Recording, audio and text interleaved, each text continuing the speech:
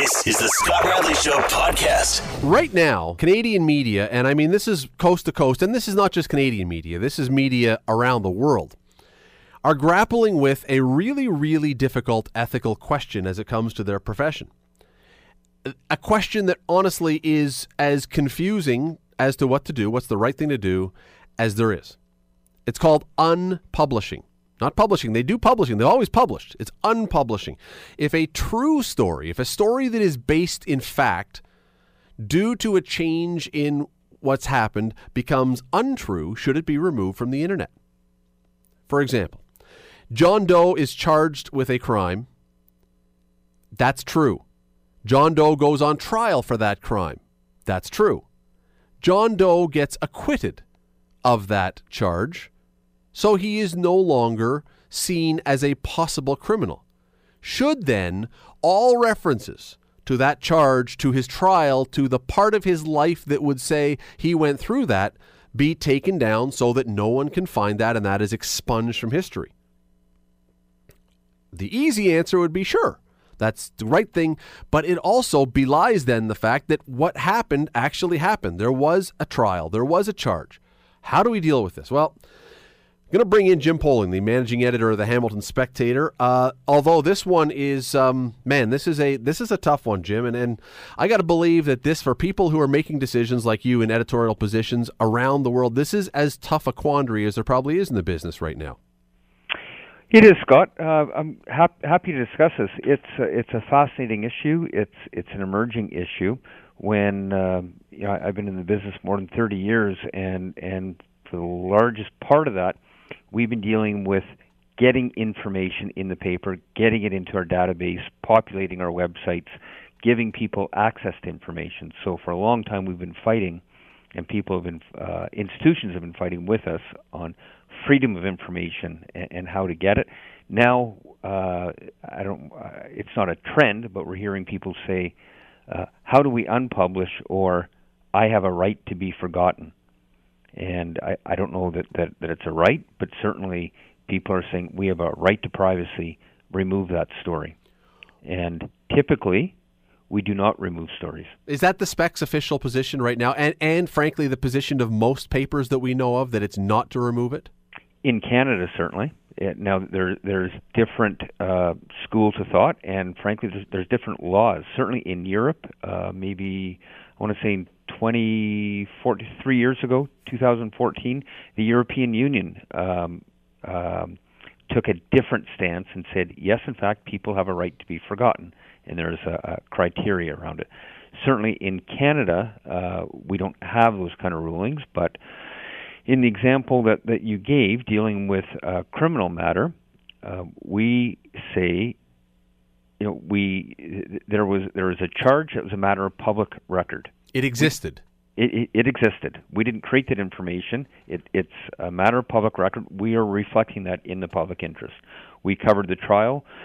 We covered the evidence, details that are in there. Sometimes people don't like the details that have come out, but that's evidence, and it's in the public interest to report what's said in open court. We did that fairly and responsibly, and an outcome. The court makes a decision, and someone says, "There, I'm found not guilty." You have to remove all that information. And we're saying, no, that is a matter of public record. It's important that the public know what was said, how the case was decided, who testified, and what that testimony was. The interesting part about there's a lot of interesting parts about this, but one of them is, if that was to happen, and I'm looking at both sides of this, but if it was to happen that the example that we're using became commonplace, if you actually were new to the court system, if you were trying to do some research, you might come to the conclusion that no one was ever acquitted because you could never find any records of anyone ever being acquitted from a court case. The only things that would still be online were the guilty verdicts. Well, exactly, and part of the open courts principle is that there's fair and transparent access to those decisions, how they are made, who was there, what was said. It's not whether somebody's guilty or not guilty. The courts decide to publish or air that information. Now, when we're talking about the right to unpublish or the right to be forgotten, there's many other facets that this affects, and many other forms of media. The decisions I make are purely for the newspaper and its website. Social media has a whole other there's a whole other world out there. I know Google and Facebook particularly face these requests all the time. Have you ever, as managing editor of The Spectator here in Hamilton, have you ever had anyone request this? Oh, yes, I have. I was going to say weekly, but maybe it's not that frequently, but often. It is, and that's another point you raise that really challenges us. And you're only going to have about 15 seconds to answer this one. We got to go to a break. But with social media, it changes the dynamic as well. Because even if the paper or CHML or CHCH or whatever was to take it down, that information still exists. Well, I challenge anybody to try and contact Google to say, please take this URL out. I have tried. I've been through the process. I have talked to Google, but it's been onerous. It's not easy, and it's faceless. You're listening to The Scott Radley Show, weeknights from 6 to 8, only on 900 CHML. Continuing our conversation with Hamilton Spectator managing editor Jim Poling about the concept of unpublishing, which is something that many people have not really heard of. But you can understand why some people might want something taken down off the interwebs, because it may not be looking good for them. It may tell a story that turned out not to be ultimately, well, not true, but not real, I guess is the better way to do this. And Jim, we were just saying before the break, even if a newspaper, a radio station, a TV station were to take the stories off their website of something that happened in a charge or in court or something else, social media, the rest of the internet, if it's happened, there is going to be a record. So really all you're doing is saying, we're not going to give you our official record, but that information is still out there, right? Well, certainly it lives in a variety of forms. It lives in whatever social media site, Google or Facebook or YouTube. Those URLs are out there. It lives in the caches, the memory of computers. What our preference here, what we do is, if we have new information about a charge, a conviction, an incident, we will append a note to the record. So, if it's something that someone has asked and has made a case for, or has said, wait a minute, you had all these trial stories and I was found not guilty, and you didn't report that, we will re-report that, or we'll put a note on the story so that when people do search that story, they'll see that the record is reflected. Now, there's many type of cases here. We've had, I think one of the examples, we had somebody, a landlord in Hamilton, who was convicted of several fire code violations. 10 or 12 years later, fast forward, they're living in another city, they own other apartments, and they've said, hey, wait a minute, a lot of time has passed here, but I Google my name and this record comes up. I'm a landlord now, and people say to me they don't want to rent with me because of these convictions from a long time ago, and I've changed my ways. So can you take it off? And what do you say? And I say, no. I'm sorry. That reflected a moment in time that was true. That is part of your past. That is part of your criminal history. Now, the flip side, though, Jim, and I think the one where a lot of people would look at this and feel very sympathetic. Let's use another example. Let's say a guy was charged with sexually assaulting, what's the worst case scenario? Sexually assaulting a child. Right. And the Spectator or someone else was to report this, and then in court it turned out that he was found not guilty. I think most people could look at that and say, yeah, that guy probably would want to have that information taken down because it turned out that it wasn't, legally anyway, it wasn't true, and he's never going to be able to shake that. We have faced that issue, and other papers have.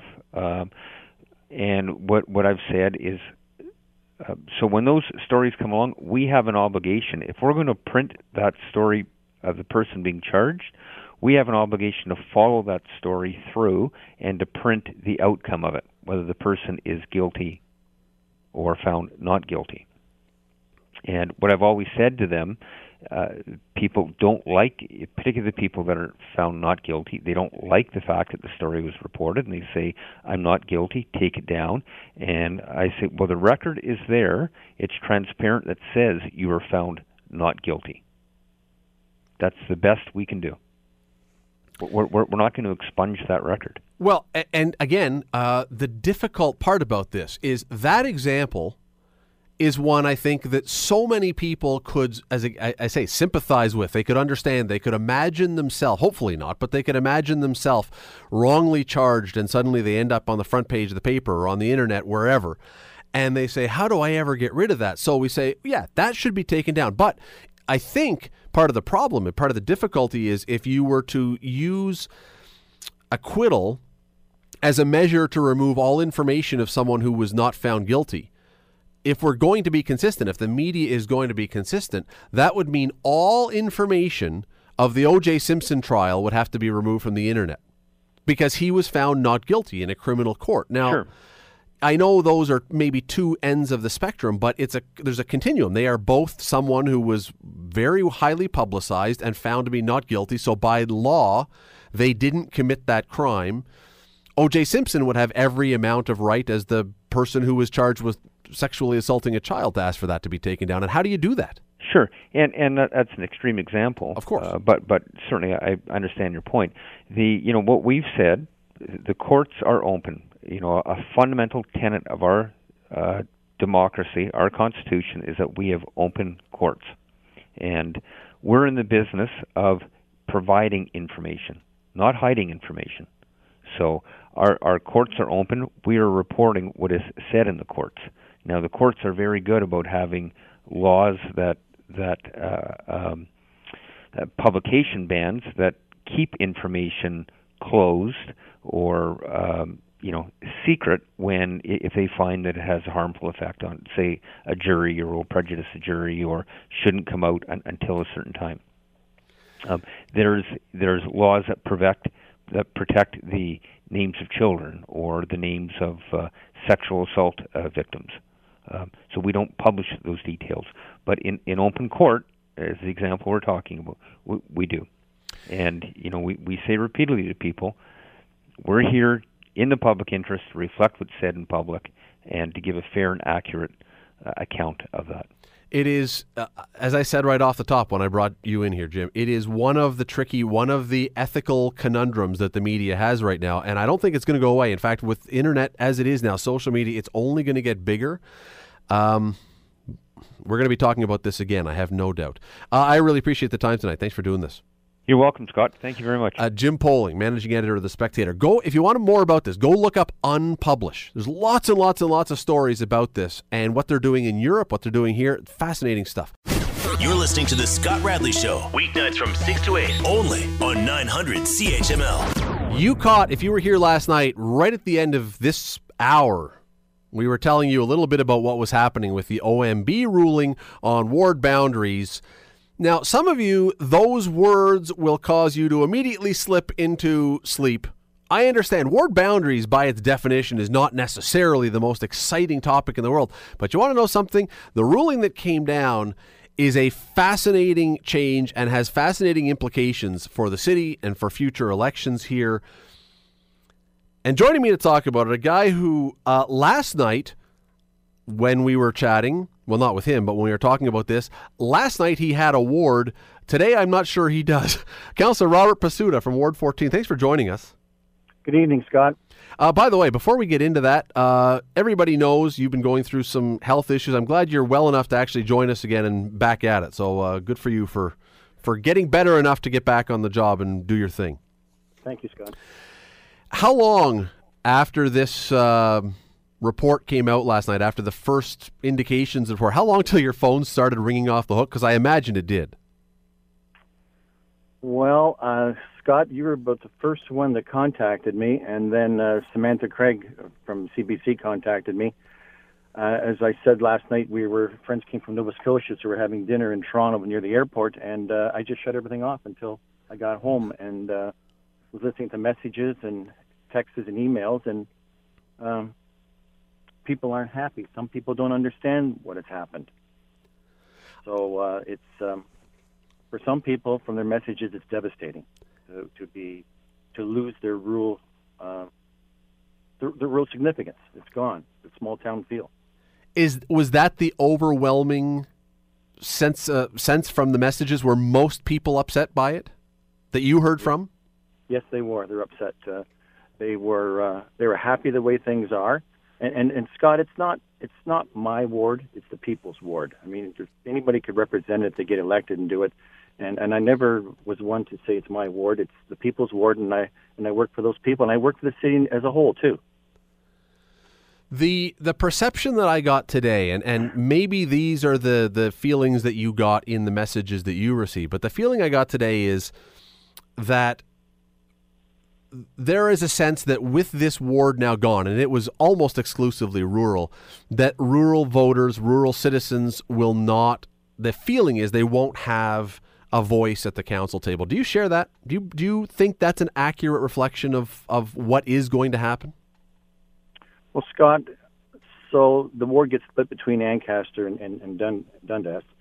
So somebody will be there. Somebody's going to represent the ward. But, and I'm just speaking outly here, there is a difference between the urban, the suburban, and the rural.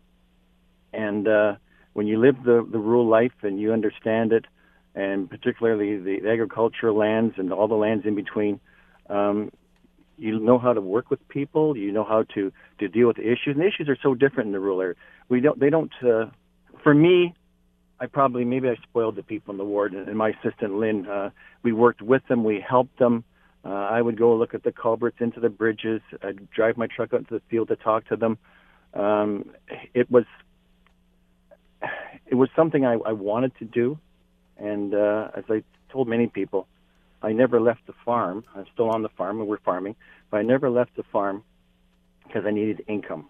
We were okay doing well on the farm. I went to the city to work there with income loss. But I wanted to help the city and the rural and make a difference. You did mention that they will still have representation. There's going to be a councillor. They're not without a ward entirely. It's been split up, but they're going to have someone who represents them. Why? Where is the fear? Or why would there be a fear that councillor would not be able to represent them as fully as you might have?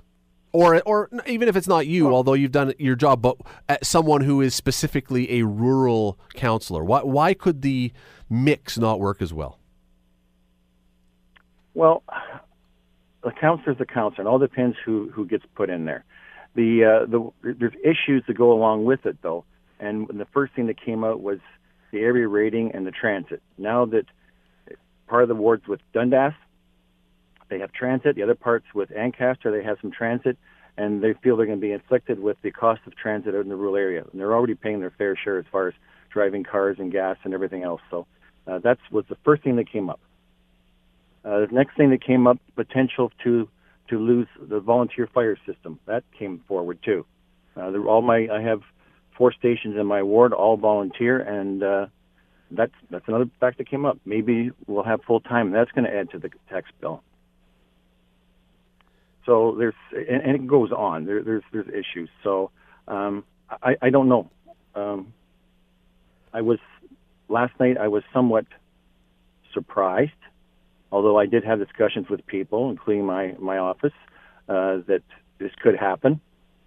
I think I went to bed about 2 o'clock. I was back up at 3 o'clock. Finally, it kicked in. Then what's happened, and I'm just concerned for the residents, for my residents out there, who I represent at City Hall, and it's just a big concern. But you know what? One day there, and the next day gone. Are you now? We have more to talk about, but are you thinking of running again? Are you planning to run again? Well, I had the accident, 3 accidents in 2 days, and we figured out what was wrong. I'm getting better. I have been telling people it's my intention to run again in Ward 14. I'd like one more shot at it. I'm getting older. And when you're pushing 65 and you put another 4 years in, you'd be there, you're 69. And, I got family and grandkids and a big farm operation. I'd like to do that. But my heart was in it for another shot. And it still is. we just have to. I have to grasp it more and see what happens and see what other councillors are saying and what more of my residents are saying. We're here tonight in Greensville at the Optimist Christmas party, and I'm sure I'll be getting an earful here tonight. You're listening to The Scott Radley Show, weeknights from 6 to 8, only on 900 CHML. Continuing our conversation with Ward 14 Councillor Robert Pasuta, whose ward kind of vanished last night. I'm not making light of it, but it must be strange to wake up and find out that your ward doesn't really, it exists for now, but pretty soon it's going to be gone. That's true, Scott, and I'll do my job, and my office will do our job until the next election, until the new council's sworn in, and depends where I go with this, but it's so true. It's there 1 minute and it's gone. It's hard to believe it, but it is what it is, and we have to accept that. I don't know where council may be going with this, if anything. I'm not sure. I think we are going to have something on Monday. We got LRT committee, and then we're going to have something with the ward boundaries. And I am deputy mayor for the month too, so it'll be a long meeting. Clearly, people can hear it in your voice how you feel about this, but I have to ask the other side of it as well, because if I'm correct, you were the biggest, I think, geographic ward, but smallest population base, and your population number, I think, was about a quarter of what the biggest ward was, and so a lot of people would say, you know what, it's not fair that 60,000 people only have the same voice as roughly 15,000 people. Did you agree with that? No, I didn't agree with that, because there's a difference, and the fact is that there's a rural way of life, and that's how they live it, and then there's the urban and the suburban, and I've supported my colleagues on most things within the city projects. I supported them, so I worked with them, and it was satisfying to work with them and move forward. And the mayor's office I worked with well too. Were you in favor of, whether it affected your ward or not, were you in favor of any kind of ward boundary review? Did you want to see things balance out a little more and just hope that your ward would not be affected much, or were you happy right as it was with the status quo? So during the talks and back and forth, and Councillor Partridge had offered up, she has a bit of her ward west of number 6 in Millgrove in that part. That was offered up to be included in my ward. It would have brought the population up somewhat. And then, of course, there's the other option to make Ward 14 was going to be bigger. That was out there to go into Ward 15 and take from what we call the 7th concession east right up to where I live, up to the county line with Wellington County. So there was that. One way or another, it is what it is, but I think it would have been, and I did talk with the consultants about getting a portion of Councillor Partridge's ward to add into it, and I remember they were shaking their head, oh, that's pretty good, because we had the discussion, but to do the job right, it's a big ward if you're gonna travel it and visit the people, which they expect, and it's 36.5%, it still is, of the whole city landmass is Ward 14. Wow. So, you must have had some conversations today with other councillors. What have they been saying? Actually, believe it or not, Scott, nobody called me other than Councillor Partridge called and left a message, and I haven't got back to her. But there was no calls and no emails from the councillors. I did hear Ron Bill Kelly, Councillor Skelly was on there, and Councillor Johnson, and they spoke very well of losing a totally rural ward. Even though you clearly don't want this, and even though you were, I think, caught a little bit off guard, it sounds like last night, had you expected that something was going to happen to your ward? Oh, yes. I knew something was going to happen, but not this drastic. And once again, Scott, it's Ward 14, it's the people's ward, and I represent it, and I don't take possession of it. I just want to be there to help out, and it is. You're not there for a lifetime. You're there to help serve for a time, maybe change things to make things better for the people, for the city, and then you move on. So maybe this is time to move on, but I need to get my feet back on the ground, watch what's going to happen, and potentially come back and go for it. I still want 4 more years, and I love the job. One last thing, and I'm almost loath to raise this because I don't think that too many people necessarily love the topic, but I'm going to raise it anyway because I can't help but think that maybe this is going to spawn or inspire some new anti-amalgamation discussions. Do you expect that might happen now? That the people who are out there in the rural areas are going to say, look, what are we doing here? I believe it's coming. It's going to be another bit of a push. I mean, it's past the point. We've already been amalgamated, and now we got the wards split. They were strong out there in Ward 14 and 15 about the amalgamation, and I believe it's going to come back. But I don't know how much gumption it's going to have to move forward, and I don't know. It's frustrating. But will this alone do it, or if something changes with the area rating or with HSR fees or something else, will that be the thing that really ignites it? Oh, for sure. That'll be coming down the road. But I think they're going to be aware of it by time we get to the next election. They'll be quite aware of what's going to potential, what could happen. I'm not saying that they're going to be paying for transit, paying for this and paying for that, but the potential's there, and that's the fear that people have already as of today. Ward 14 for now. Councillor Robert Pasuta, really appreciate the time. Thanks for doing this tonight. Thank you, Scott. Appreciate the time.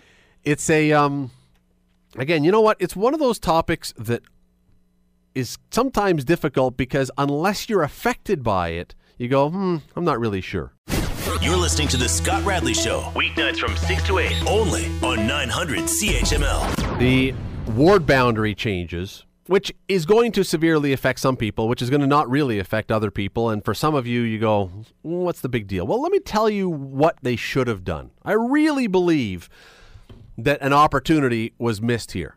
And before I give you the answer, let's give some background to why things are changing. They want to make it so that there is better representation. Some wards have a lot of people, very dense population. Some wards in this city have very sparse population, but huge geography. We just had Robert Pasuta, councillor for Ward 14. Huge geography. I think he said almost a third of the geographic size of the city of Hamilton, yet only 16,000 people, the smallest populated ward. So what they're trying to do, what this is all about, is to make it a little closer so that each councillor represents closer to the same number of people so that there's better, or ostensibly better, representation for each person. Again, the argument being, if I live in a ward with 60,000 people and I have only one councillor, why should I get why should the people who live in a ward with 15 or 16,000 people have the same? Seems like it's 4-1. Therefore, we should maybe have 4. Well, it doesn't work out quite like that. But here's the other problem, the other challenge that wasn't really addressed in this that we have in the city. Everybody knows we are 2 cities in one, really, maybe 3, but 2 cities in one. And just follow the votes on any contentious urban versus rural, urban versus suburban vote. Follow the voting lines, and you'll see we are 2 cities. We are the downtown, the lower city, the old city of Hamilton, and we are the mountain and the suburbs. Again, for the most part, follow the votes on LRT, follow the votes on Stadium, follow the votes on other things. You will see that in many cases, the voting lines largely follow the same thing.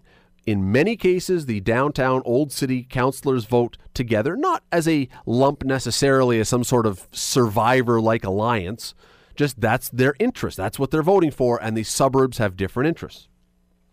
So how do you fix that? See, that to me was a bigger deal, or was at least as big a deal as how do you get a little more balance in the numbers.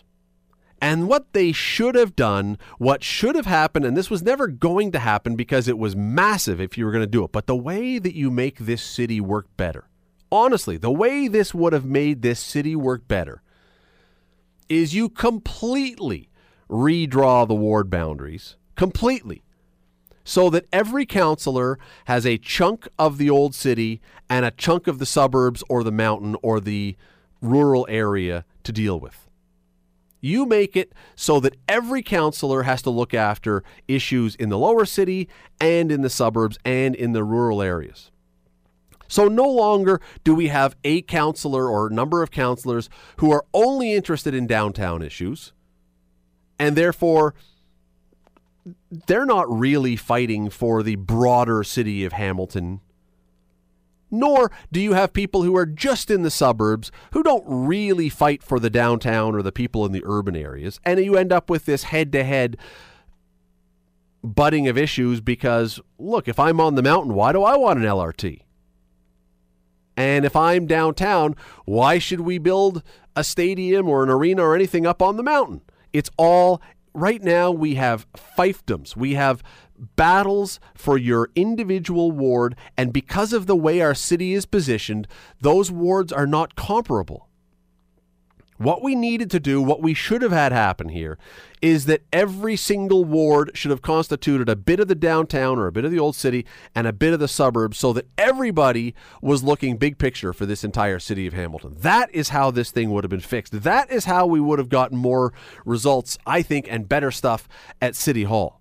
That's how you end up with councillors having to look at the big picture of the entire city.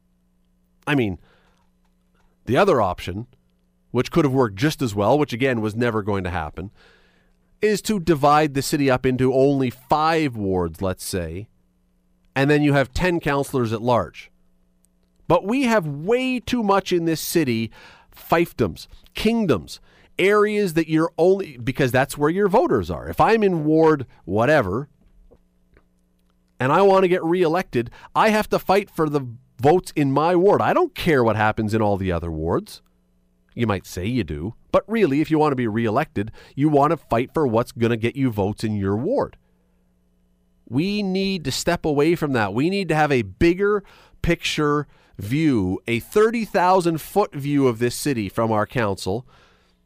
It's not their fault that they're voting on issues that relate only or primarily for their constituents. That's the way the thing is set up. They're working within that system. We need to take that system away and make a different system that allows them and requires them to have a far broader and more expansive view of the city so that when we have votes on things, it's not just for a small segment of the population or even a slightly bigger segment of the population, but a targeted segment. We need to have councillors who vote on the big issues of the city, who see the entirety of the city. And unfortunately, with the boundary reviews that are proposed here, that are going to be discussed, the city may or may not decide to appeal this, but it sounds like they probably won't. That is not going to happen. And what we're going to have for the next foreseeable future is more of exactly what we've had, just slightly tweaked. Missed opportunity. You're listening to The Scott Radley Show, weeknights from 6 to 8, only on 900 CHML. About 4 months ago, my next guest posted a very sad, very poignant, but very sad, but also at the time, a little cryptic message on his Facebook page. The very sad part was that his daughter had passed away. It was a terrible message to see, especially for someone who, again, is very well known in this community. It is every parent's worst nightmare, of course. Thankfully, very few of us ever have to go through this. Thankfully, although he did.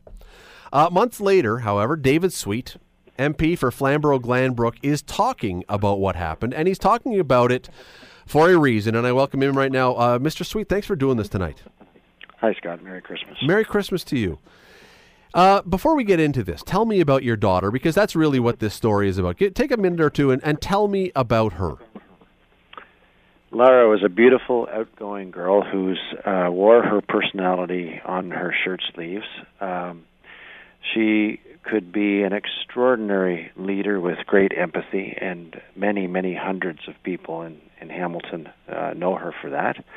But because she wrestled with mental health all of her life, none of it of her own doing or derived from anything that she did, she had challenges. And the amazing thing about Lara, obviously, when she was very young, it wasn't the case. But as she got older, she became very aware of the mental health challenges that she had, and did an extraordinary job at trying to self-manage those, if I may say, those mental health demons that she had to wrestle with.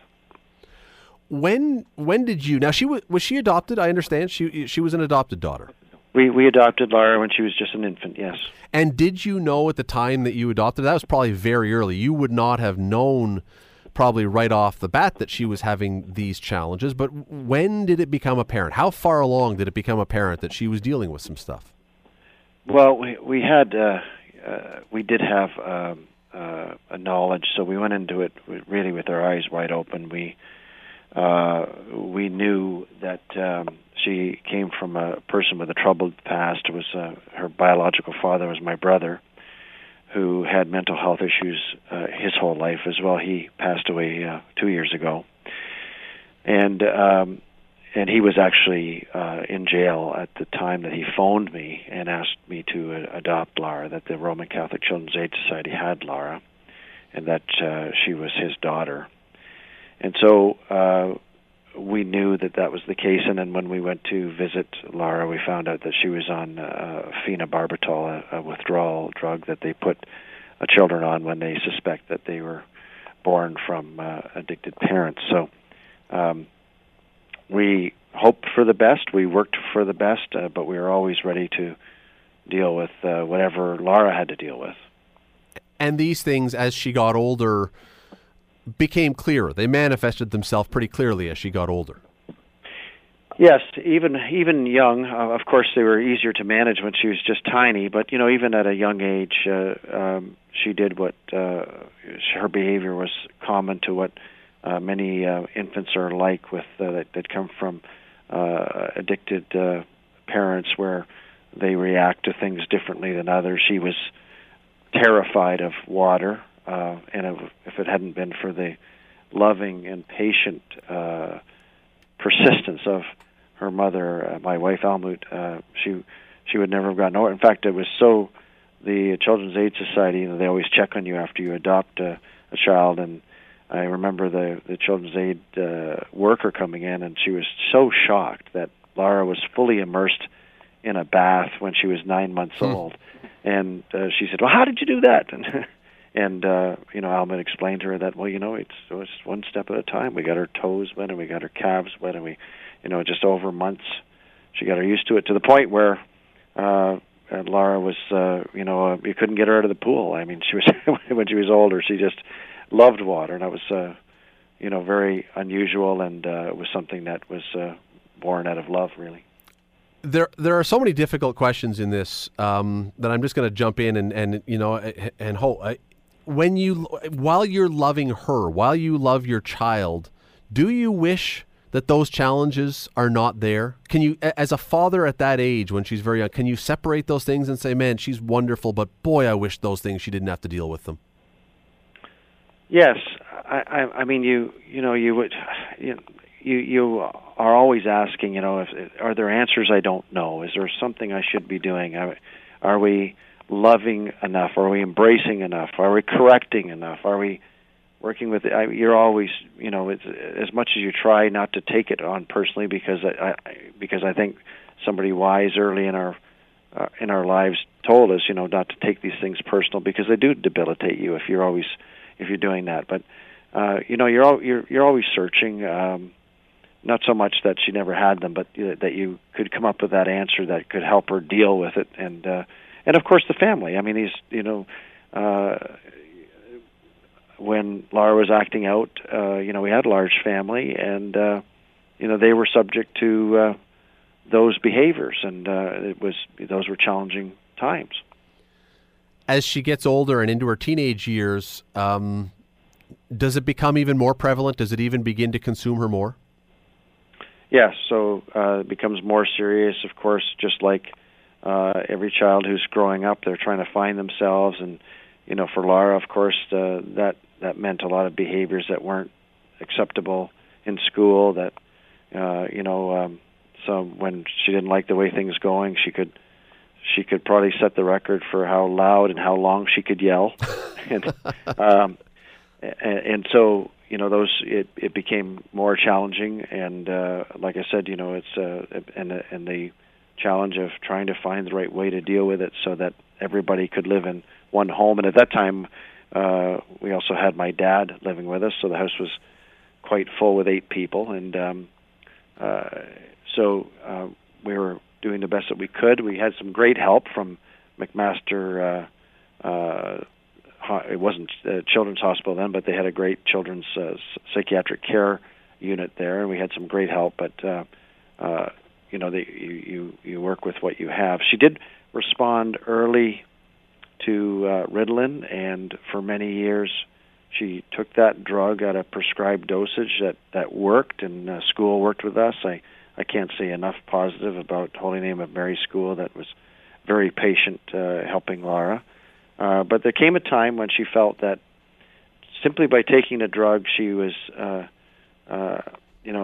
she was less of a person. Her term to me was, I don't want people to think I'm crazy. And I said, well, nobody needs to know you're taking it. She said, well, I know. And so she, once she stopped taking it, then the behavior became very extreme. What does that mean? What happened that when she stopped? She could still be, because obviously you've seen the pictures, and she could still be an extraordinarily positive person, and she was, and as a leader in training, et cetera, at Circle Square Ranch, at our church, and in Air Cadets. But when that wasn't going well, she would let you know by acting out, by screaming and yelling, by having tantrums in other ways, by slamming doors, by destroying property. Those were tough things to handle when, like I said, 8 people are living in one house in close quarters. She eventually did leave home, correct? She left very early. She left at 15. We called the police, but there's nothing you can do. She decided to go, and we were very concerned because we knew of the challenges that she had, and obviously we loved her as well, and which was our main motivation. But we also knew the high risk factors that she had of having mental health, and so she left when she was 15, and had some tough times on her own. I can only imagine how difficult that is for someone who's going through it. But you know what, David, for you as parents, it has to be incredibly difficult too, not just knowing what's going on, but what do you do? I mean, what goes through your mind? How do you answer when someone you meet says, "Hey, David, how are the kids?" That's got to be a really tough question to answer in those circumstances. Yeah, we, and we tried to be, how would I say, as diplomatically straight as we could be. I mean, we wanted to protect Laura's privacy as well. So those people who are close to us, we simply shared with them that, Laura's on her own, and we're concerned, and we come from a faith community, so that we're praying for her, and but there's not, that all we could do is continue to reach out to her, and again, my wife, just deserves so much credit because she would, on a regular basis, no matter what, whether Laura spurned our outreach or whether she was willing to take it, it was just always reaching out to see if she could have a coffee with her, see if she could buy her some groceries. I remember one year that I think she bought Laura 4 or 5 parkas because she lost them all in one winter. But we were just constantly trying to find ways to reach her, to see if she was ready to talk, ready to deal with their issues, and that's what we did for years.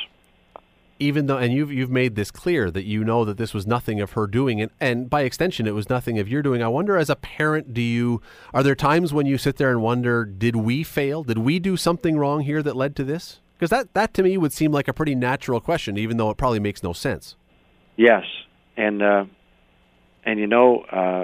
so that was the one positive. Even though it's kind of, I know it's, for some people listening, they might understand it, but one positive from having gone through it myself with my brother through my birth family, obviously, and seeing him at a time when nobody knew at all. Like, I mean, what we know now about mental health is leagues ahead of when we took Paul to this little place called Beech Grove, which was a kind of an experimental offshoot of the Ontario Psychiatric Hospital back in the 60s, where they were just beginning to pioneer child psychiatry and psychology, and they just had no answers then. In fact, I remember it was, and I say this now because of what you just asked me, it was devastating to my parents, because after they interviewed all of us and they interviewed Paul, they kind of got us in a room and they said, well, we have our hypothesis is that, it's all your fault. And they said that to my parents. And I think I was 6 or 7 at the time, and I remember looking over at my parents, and I remember seeing them devastated, because they had done everything to try and help Paul. And I remember thinking to myself, even at that young age, I know my parents aren't perfect, but wow, this isn't their fault. And so I lived through that, and I watched the devastation that, you couldn't talk to my mom for more than 10 minutes about Paul before she got emotional and started to cry. And she took the whole burden of his challenges and the fact that he was incarcerated for most of his life because of his mental health. That, when we adopted Laura, I said, one thing we've got to do is understand that this is, we do everything we can, but we cannot shoulder this burden, or we won't be able to be there for Laura because it'll devastate us. So we had that luxury of that hindsight going into it. So although many times you would ask yourself, are we doing the best thing? We managed to avoid, devastating ourselves psychologically with bearing the whole burden of it. Which I bet a lot of people who go through something like this actually don't have that, so they probably do wear that much more. But let's jump ahead. And that's part of why we're speaking out. And for sure. Back in August when... Well, take me to August. How did you find out? What did you find out? So there were two. So I think it's appropriate that everybody should know there. So there was about 2 years where first Laura, she ended up in jail. Her behavior took her to jail for a few months, and her biological father passed away. And I think those two things were such a big blow that they, however the mind works with mental health issues, they connected some circuits that helped her, and she began to be I shouldn't say an entirety. All of the positive things that we knew of Laura began to be amplified, and she began to be very conscious of her acting out, and she began to manage it herself, and to the point where she got her own room, started working regularly. That had never happened, and it had actually been off drugs for 7 months before the August choice that she made. So she was really, we had some great times, we had some great conversations, and we really felt that, she'd passed the tipping point and was on her way to real independence. And not that she would ever be totally free of challenges, but that's, she had managed to know how to leverage everything positive inside her to be the kind of person that she wanted to be. But you talk about the choice, and you can't tell this story, and I know you don't want to tell this story without talking about that, because it's such a part of it for those people who are going through what you went through. How did you find out? Well, it was tough, and I feel bad for the police as well, because they have such a tough job with social media. But there was a neighbor that was there and posted a Facebook post and then just said that David and Almut Sweet, parents of Laura Sweet, there's something tragic has happened and you need to call. And we were just boarding a plane in Thunder Bay. We had been visiting my other son in Thunder Bay, where his in-laws have a cottage, and so we were just coming back home, and we were just boarding a plane. And Chris, my oldest son, sent me a text message and said, this was just posted, Dad, you better call. And I said to him, listen, son, I'm just boarding a plane. I can't. I need you to step up and do this. And he did, of course, willingly. So I was expecting to get an answer when we landed in Toronto, but before the plane had taxied and taken off, my phone was still on, and and Chris advised me that Laura had passed away. So that was the longest flight of my life, because my wife was sitting beside me, and I didn't want to. There's nothing you could do. And I guess maybe one of the advantages of being a politician is you learn to manage emotions and things. So I didn't divulge that I had received that text. We just traveled to Toronto, and when we landed, I just said Lara's gone. Yeah. And it was, as you say, and this is probably I don't know if any part of this is the most difficult. It's also difficult, but this was, you talk about her choice. I mean, it again, for a parent, that has to just be, I don't know how you deal with it. How do you wrap your head around that? How do you deal with that when you get that information? Yeah. Wow. I don't know if there was any. There's no template. Yeah. We just, you just kind of, at first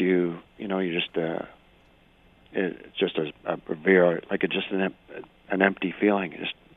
And then you try to put the pieces together. How did this happen? We had just been with Laura the weekend before. It was an extraordinary time. I'd picked her up at the train station. We had gone down to visit the gravesite of her biological father. We had some great times at the house, and we had gone to the Brassy for karaoke night, and the next day was a civic holiday, and she stayed over, and and it just looked like things were just extraordinary. And so what we discovered after is that, and I think it's pretty reliable, the landlord that she was renting the room from had said that she did come home, and she said it was the best family time she had in her life, but she had relapsed on drugs, and she was afraid to tell me or tell her mom. And he tried to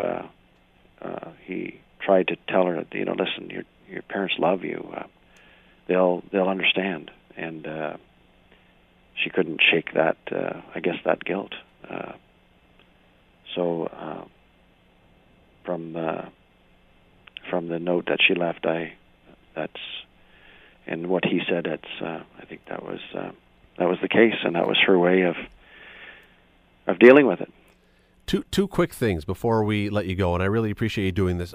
First of all, one of the things about this that I realize even as I'm talking to you right now, David, is that nobody knows, I don't think, what to say. I'm having a tough time knowing what to say to someone in your shoes, and you don't want to insult someone. You don't want to further upset them.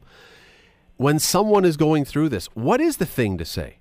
What is the proper thing to say to a parent or to a loved one of someone? Because I think we're okay at talking to someone whose loved one has just simply passed away from disease or an accident or something. It's difficult. But when it's at their own hand, what do you say to someone? What, in your position, what could someone have said to you that would have been helpful? First off, I think we all, and when I say we all, brothers, sister, father, mother, all our relatives, we all got that really quick. There's just people showing up, just people, little note. There were people who came to the visitation and funeral that they couldn't say anything, and they just for them it was impossible. They didn't, just like you, they didn't know what to say, but they were there, and for us that was the main thing. It was like, just being there, just showing an indication. There's nothing that's too uncomfortable or anything. It's just knowing that people care, and we took whatever it was, whether somebody was articulate or whether somebody, many people. The extraordinary thing, and we've lived a public life, so we're a little bit equipped for it. But many people just come and share their own pain because it's kind of like a catalyst where they need to just share their own pain, and even that was not tiring, or even that was, felt blessed that people felt open enough to do that, and so that was even redemptive in and of itself. And David, you know what? Unfortunately, I only have about 30 or 45 seconds, so unfortunately this answer is going to have to be short. And this probably should have been the first thing I asked you, quite honestly. When we do this again some other time, I'll ask you this first so you have more time. But why are you doing this now? Why have you decided that you're going to come forward and talk about this and be open about this? Because not everybody wants to. Why are you doing that? No, we want people to know that that there's help out there. We want them not to feel stigmatized. We want them to be free to go seek help. We want them to know that other people are wrestling with similar things that they're wrestling with. We want to make sure that Laura's legacy is as positive as it is, continues to be that way, and that she continues to help people even now when she's in heaven versus when she's here. David Sweet, MP for Flamborough and Glanbrook, and more importantly, father of Laura. Really, really appreciate you taking the time to do this today. Thank you very much, Scott. That is what a story. If you know someone, I guess, who is got someone who's dealing with this, or if you know someone who's in this situation, tell them to go listen. Find the podcast and direct them to go listen to what David just had to say, because he's been through it now. There's not many of us, thankfully, there's not many of us who have, but we should probably listen pretty closely to those who have been through something like this. You're listening to The Scott Radley Show, weeknights from 6 to 8, only on 900 CHML. Bubba O'Neill from CHCH Sports. Here's a question for you. Because we had the Lou Marsh Award given out as Canada's best athlete, went to Joey Votto, first baseman for the Cincinnati Reds. Terrific season, wonderful baseball player, second time winning it. Arguably, and I only say arguably because Larry Walker is in the mix, arguably the best position player ever for a Canadian. I think Larry Walker gets some votes and gets some discussion. But here's the thing, even in the shadow of Joey Votto winning that award, I was thinking to myself, who is the most important person in Canadian sports right now? And I've come up with an answer. I'll ask you first. Who's your most important Canadian in sports right now? Ooh, the most important person? Not the best athlete, the most important person in Canadian sports. I you know what? And I'm not trying to cheap out here, but I may have to say still Wayne Gretzky. That's not a bad answer. I'll tell you who I put down as the most important guy in Canadian sports, and he's a name that came in to this area, to Toronto, Southern Ontario, with a great flourish and a lot of people not liking him. He left rather quickly, but I would argue the most important person in Canadian sports right now is Tim Leiweke. Well, I mean, I don't know if important, but I think impactful. Well, I think right now. And this was an immediate thought for me when I was at that game on Saturday. This is totally unappreciated what he has done for sports in the GTA. Now, just for anyone who doesn't know who we're talking about, and some won't, because he was here and he was gone, and he was not an athlete. He was a president or whatever his CEO or whatever his title was. Tim Leiweke came in, became the head of Maple Leaf Sports and Entertainment, and in the 2.5, maybe 3 years he was in Toronto, he hired Brendan Shanahan to be president of the Maple Leafs. We know that has worked out with the Shana plan. He hired Masai Ujiri to be the general manager or president of the Toronto Raptors. That's worked out pretty well so far.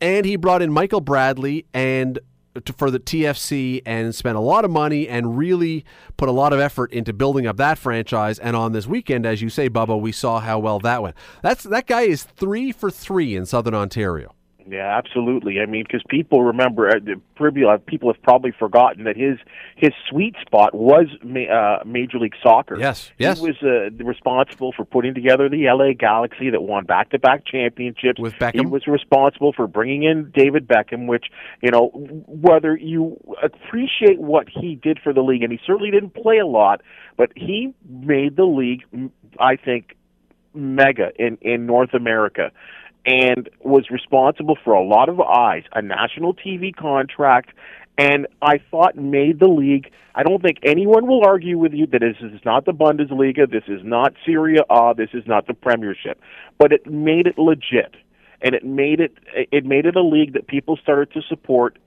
all across North America, including here in Toronto. And he sliced and diced and got the right people in the right place places. Now, some would say that he was a bit of an eye guy, very aggressive in his moves. Remember what he did with the Maple Leafs? He started taking down posters and of the old past and saying that, you know what, all that stuff was 30 years ago. It's time to move forward. So there was a lot of people that he upset, like taking down sayings and pictures in Air Canada Centre, and tried to, forget about the past, which a lot of people would say that the Maple Leafs have been hanging on to the past for too long. So he was very aggressive in his maneuvers, and eventually was kind of pushed out of the organization, which he was happily ready to go, because apparently his wife didn't like being in Toronto. And but, like you said, he set the stage for, I think, Toronto as a sports city, from being one of the biggest jokes in North America to a city that, as you said, each team is legit right now. And the oddity of this, the irony of this, is that the work that he did, and this is why I think people kind of overlook him right now, the work that he did really didn't bear fruit until he was gone. It's all seemed, and the Raptors to a degree, but it's all seemed to come together as he's elsewhere now. So it's easy to forget that he was the guy that put this all together.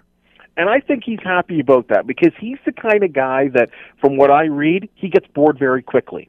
He's one of those CEOs, and we see that with some of the top CEOs in the business world. They don't hang out at one place too long.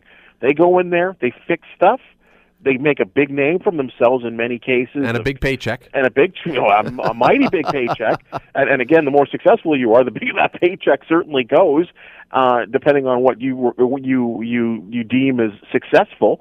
And he fixes stuff and gets bored and then wants another project. And we see right now that he's one of the point persons in getting the National Hockey League a possible franchise in Seattle. And again, he left here, and some of the stuff he did, people had shaken their heads about what he did. Don't forget, the other thing he did that really had a lot of people wondering what in the world he was thinking was he was the guy who gave Bon Jovi a banner in the Air Canada Centre. That's right. But you realize what that was all for, though. Yes. I think people have forgotten that he was trying to put together a group to get Bon Jovi on his side and get a National Football League. And it was apparently with that time when Ralph Wilson had died, and that he had long written into his deed that when he dies, that the Bills are up for sale. He did not give it to a family member.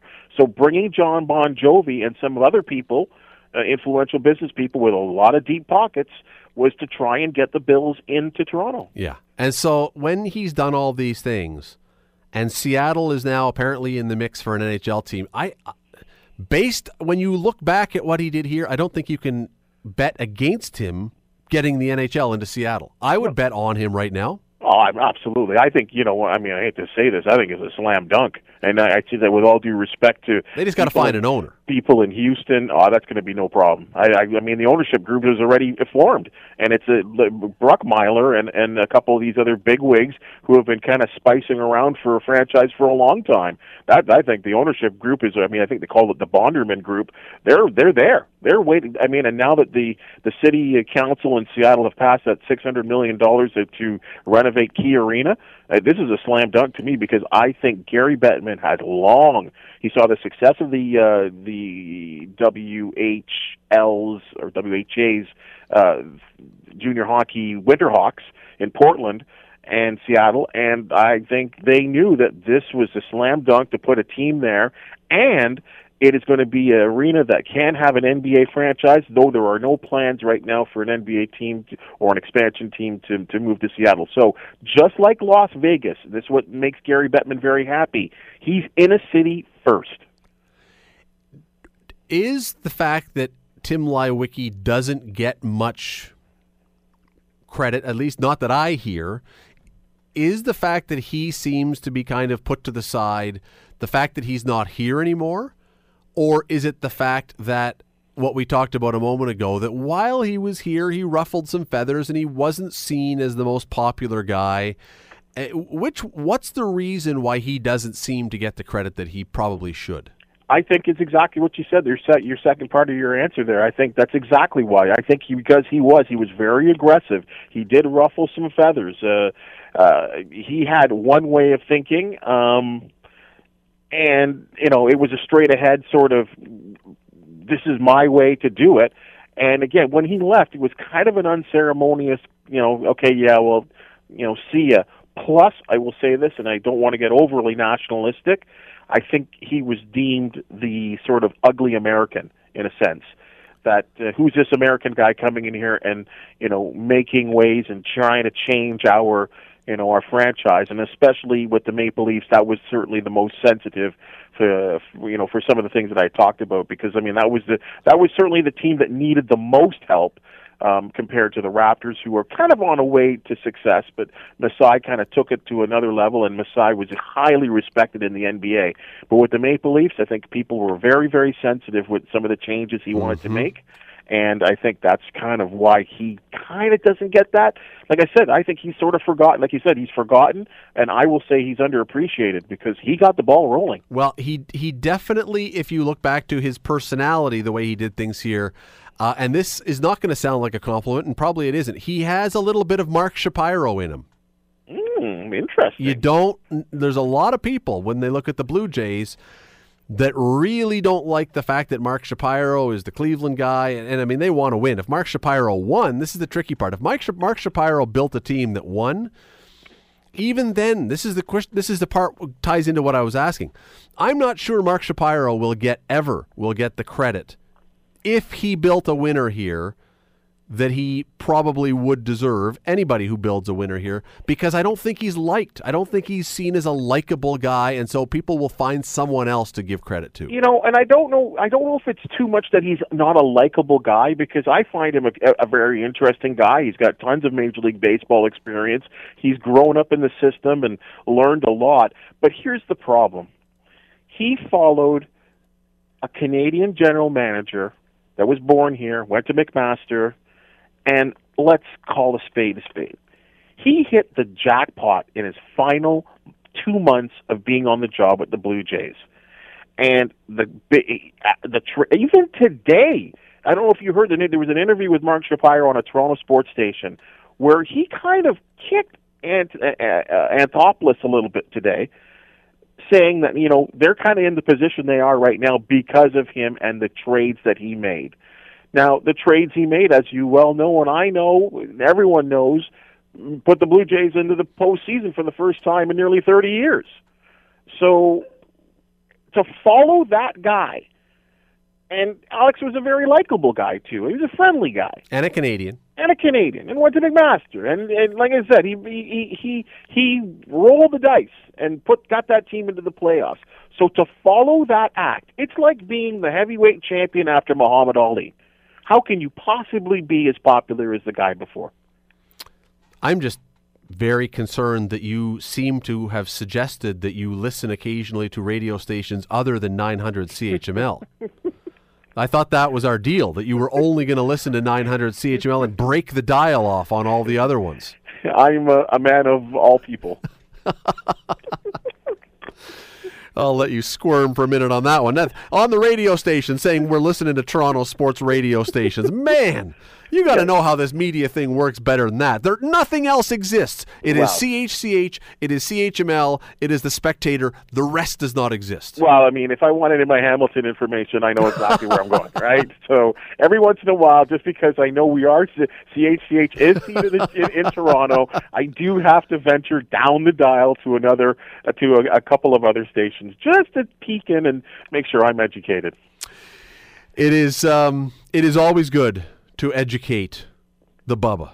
Although you're usually the one educating us. I appreciate the time today. We're sorry we were so short, but loved having you on. Thanks for doing this. Always a pleasure there, Scott.